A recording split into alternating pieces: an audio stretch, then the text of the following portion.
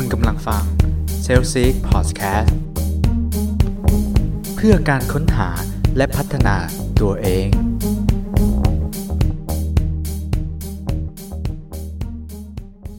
สวัสดีครับขอต้อนรับเข้าสู่ Self Seek Podcast นะครับวันนี้เป็นวันศุกร์นะฮะวันศุกร์ที่24นะครับพรุ่งนี้ก็จะเป็นวันเสาร์ซึ่งเป็นวันตรุษจีนนะครับใครที่เป็นคนไทยเชื้อสายจีนครับหรือว่าเป็นผู้ที่มีเชื้อสายจีนเนี่ยก็ขอสวัสดีปีใหม่นะครับแล้วก็ขอให้ได้อั่งเปาเยอะๆนะครับแล้วก็ใครที่อยู่ในวัยทำงานแล้วนะฮะก็ขอให้สุขภาพร่างกายแข็งแรงนะครับแล้วก็มีเงินทองเยอะๆนะครับเอาไว้แจกหลานๆนะครับมาครับมาที่บทความในวันนี้ครับที่จะนำเสนอให้เพื่อนๆฟังครับวันนี้เป็นบทความที่เกี่ยวกับการสร้างความประทับใจแรกพบนะครับหรือว่า first impression นั่นเองครับวันนี้มีบทความที่ผมนำมาจากเว็บไซต์ Business Insider นะครับชื่อบทความว่า Six Ways Successful People Make a Great First Impression นะครับหรือว่า6เคล็ดลับครับในการสร้างความประทับใจนะฮะในการแรกพบนั่นเองนะฮะเขาบอกว่าตามหลักการทางวิทยาศาสตร์แล้วเนี่ยฮะช่วงเวลาในการสร้าง first impression หรือว่าความประทับใจแรกพบนั้นเนี่ยฮะจะเกิดขึ้นแค่เพียงประมาณ7วินาทีแรกเท่านั้นครับเพราะฉะนั้นครับไม่ว่าคุณนะครับจะต้องการสร้างความประทับใจในการออกอีเวนต์นะครับการประชุมไปเจอลูกค้าใหม่ๆอย่างเงี้ยหรือว่างานสำคัญต่างๆโดยเฉพาะอย่างยิ่งถ้าพูดถึงในตอนนี้ก็อาจจะเป็นการที่กลับไปเจอญาติที่ไม่ได้เจอกันมานานนะครับมันอาจจะไม่ใช่ first impression นะครับหรือว่าไปเจอเป็นแบบหลานๆใหม่ๆไปเจอแบบว่าหลานสะใภ้พี่สะใภ้น้องสะใภ้อะไรอย่างเงี้ยที่เราไม่ได้เจอนานหรือว่าเป็นการเจอครั้งแรกนะครับเราก็อาจจะไปเจอคนใหม่ๆนะครับในวันที่เป็นเทศกาลแบบนี้ฮะก็เลยนำบทความดีๆเหล่านี้มาแบ่งปันกันครับ6วิธีมีอะไรบ้างครับมาเริ่มกันที่ข้อแรกครับนั่นก็คือการยิ้มนั่นเองครับการ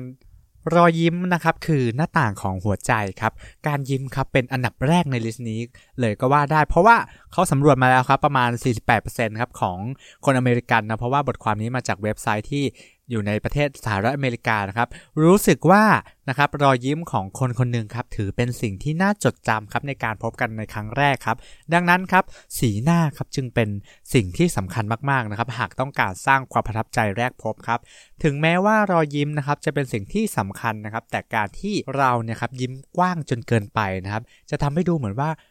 กำลังพยายามปกปิดความประหม่าไว้ภายในนะครับหรือคนอื่นครับอาจจะมองว่าคุณเนี่ยครับเป็นคนหยิ่งก็ได้นะครับหรือเพราะฉะนั้นครับลองยิ้มดูยิ้มแบบยิ้มเล็กๆแบบยิ้มแบบนิดนึงก็พอครับก็จะมีค่าแล้วนะครับการยิ้มครับไม่ได้เพียงช่วยให้คนที่อยู่รอบตัวเราเนี่ยรู้สึกสบายใจขึ้นเท่านั้นเพียงอย่างเดียวนะครับแต่มันยังช่วยสร้างครับช่วยลดฮอร์โมนความเครียดนะครับที่จะส่งผลเสียต่อร่างกายเราได้อีกด้วยฮะซึ่งงานวิจัยมากมายนะไม่ถ้วนครับได้ยืนยันแล้วครับว่าการยิ้มนะฮะสามารถทำให้เราอายุยืนขึ้นได้ครับการพยายามครับจะสร้างความประทับใจที่ดีให้กับผู้อื่นนะครับอาจจะทำให้เราเครียดหรือกังวลใจได้ครับดังนั้นครับการยิ้มนะฮะจึงเป็นทางเลือกหนึ่งครับที่จะลดความเครียดไปในตัวได้เช่นกันครับข้อที่2นะครับก็คือการจับมืออย่างมั่นใจครับการจับมือนะฮะเป็นสัญลักษณ์การทักทายของทางยุโรปหรือทางฝั่งตะวันตกนะฮะทางบ้านเราเนี่ยก็จะเป็นการไหว้นะครับก็สามารถฟังเป็นแนวทางได้หรือว่าไปเจอลูกค้าที่เป็นลูกค้าชาวต่างชาติเนี่ยการเช็คแฮนด์หรือว่าการจับมือนะครับก็สามารถสร้างความประทับใจได้เหมือนกันครับการจับมือครับทักทายนะครับล้วนถูกยอมรับนะครับโดยสากลแล้วว่ามันเป็นสัญลักษณ์ของมารยาทนะครับการจับมือให้ถูกวิธีครับยังสามารถสร้างความมั่นใจให้ตัวเราได้อีกด้วยครับบางครั้งนะครับเราอาจจะมองว่ามันเป็นเรื่องไร้สาระนะครับแต่การจับมือทักทายเนี่ยครับถือเป็นศิลปะอย่างหนึ่งเลยก็ว่าได้นะครับซึ่งไม่มีใครครับที่ชอบการจับมือทักทายที่บีบแน่นจนเกินไปหรือว่าหลวมจนเกินไปนะครับทุกคนล้วนต้องการการจับมือที่พอดีนะครับฉะนั้นครับเราก็ลองศึกษาไว้ครับเวลาเจอลูกค้าที่เป็นฝรั่งหรือว่าชนชาติใดครับที่ทักทายด้วยการจับมือเนี่ยก็จะได้ทำออกมาได้ถูกต้องครับไม่แน่นเกินไม่หลวมเกินไปนะครับข้อต่อไปครับข้อที่3ครับการกล่าวทักทายครับหากเราครับต้องการใช้นะครับ7วินาทีแรกนะครับที่เจอกับคนแปลกหน้าหรือว่าคนที่พบเจอใหม่ๆเนี่ยได้อย่างมีประสิทธิภาพนะครับการเอ่ยคำทักทายเล็กๆน้อยๆครับเมื่อมีโอกาสเนี่ยถือเป็นเรื่องที่ดีครับเช่นเราอาจจะกล่าวคำว่ายินดีที่รู้จักครับอะไรอย่างเงี้ยนะครับหลังจากการทักทายกันแล้วเนี่ยก็ สามารถลดความตึงเครียดหรือว่าลดความที่แบบรู้สึกประหม่าต่อหน้ากันได้เป็นอย่างดีครับ ข้อต่อไปครับข้อที่4ครับก็คือการพูดจาให้ฉะฉานชัดเจนนะครับหลายๆคนครับมักมีเรื่องที่สนใจที่อยากจะพูดมากมายถูกต้องไหมครับแต่กลับพูดมันออกมาด้วยความไม่มั่นใจสักเท่าไหร่ครับซึ่งถือเป็นเรื่องที่น่าเสียดายครับเพราะมันอาจจะทำให้คู่ตรงข้ามหรือคู่สนทนาของเราเนี่ยมองข้ามเราไปได้ครับดังนั้นครับเราควรที่จะสามารถนำเสนอตัวเองด้วยความมั่นใจครับแล้วก็ทำให้อีกฝ่ายหนึ่งครับหยุดฟังและสนใจฟังสิ่งที่เราพูดได้ครับดังนั้นครับเราเนี่ยครับควรที่จะพูดให้ชัดเจนนะครับไม่ควรพูดผิดๆถูกๆนะหรือว่าพูดดังเกินไปเบาเกินไปครับ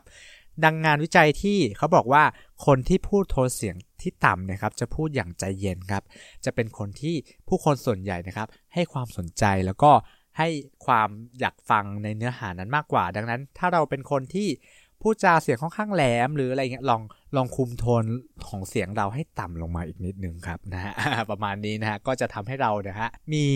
ความน่าสนใจในการสนทนามากขึ้นครับข้อต่อไปครับข้อที่5ครับก็คือ eye contact หรือว่าการสบตานั่นเองครับการสบตาใครสักคนนะครับเป็นสัญญาณบ่งบอกว่าคุณมีความมั่นใจนะครับแล้วก็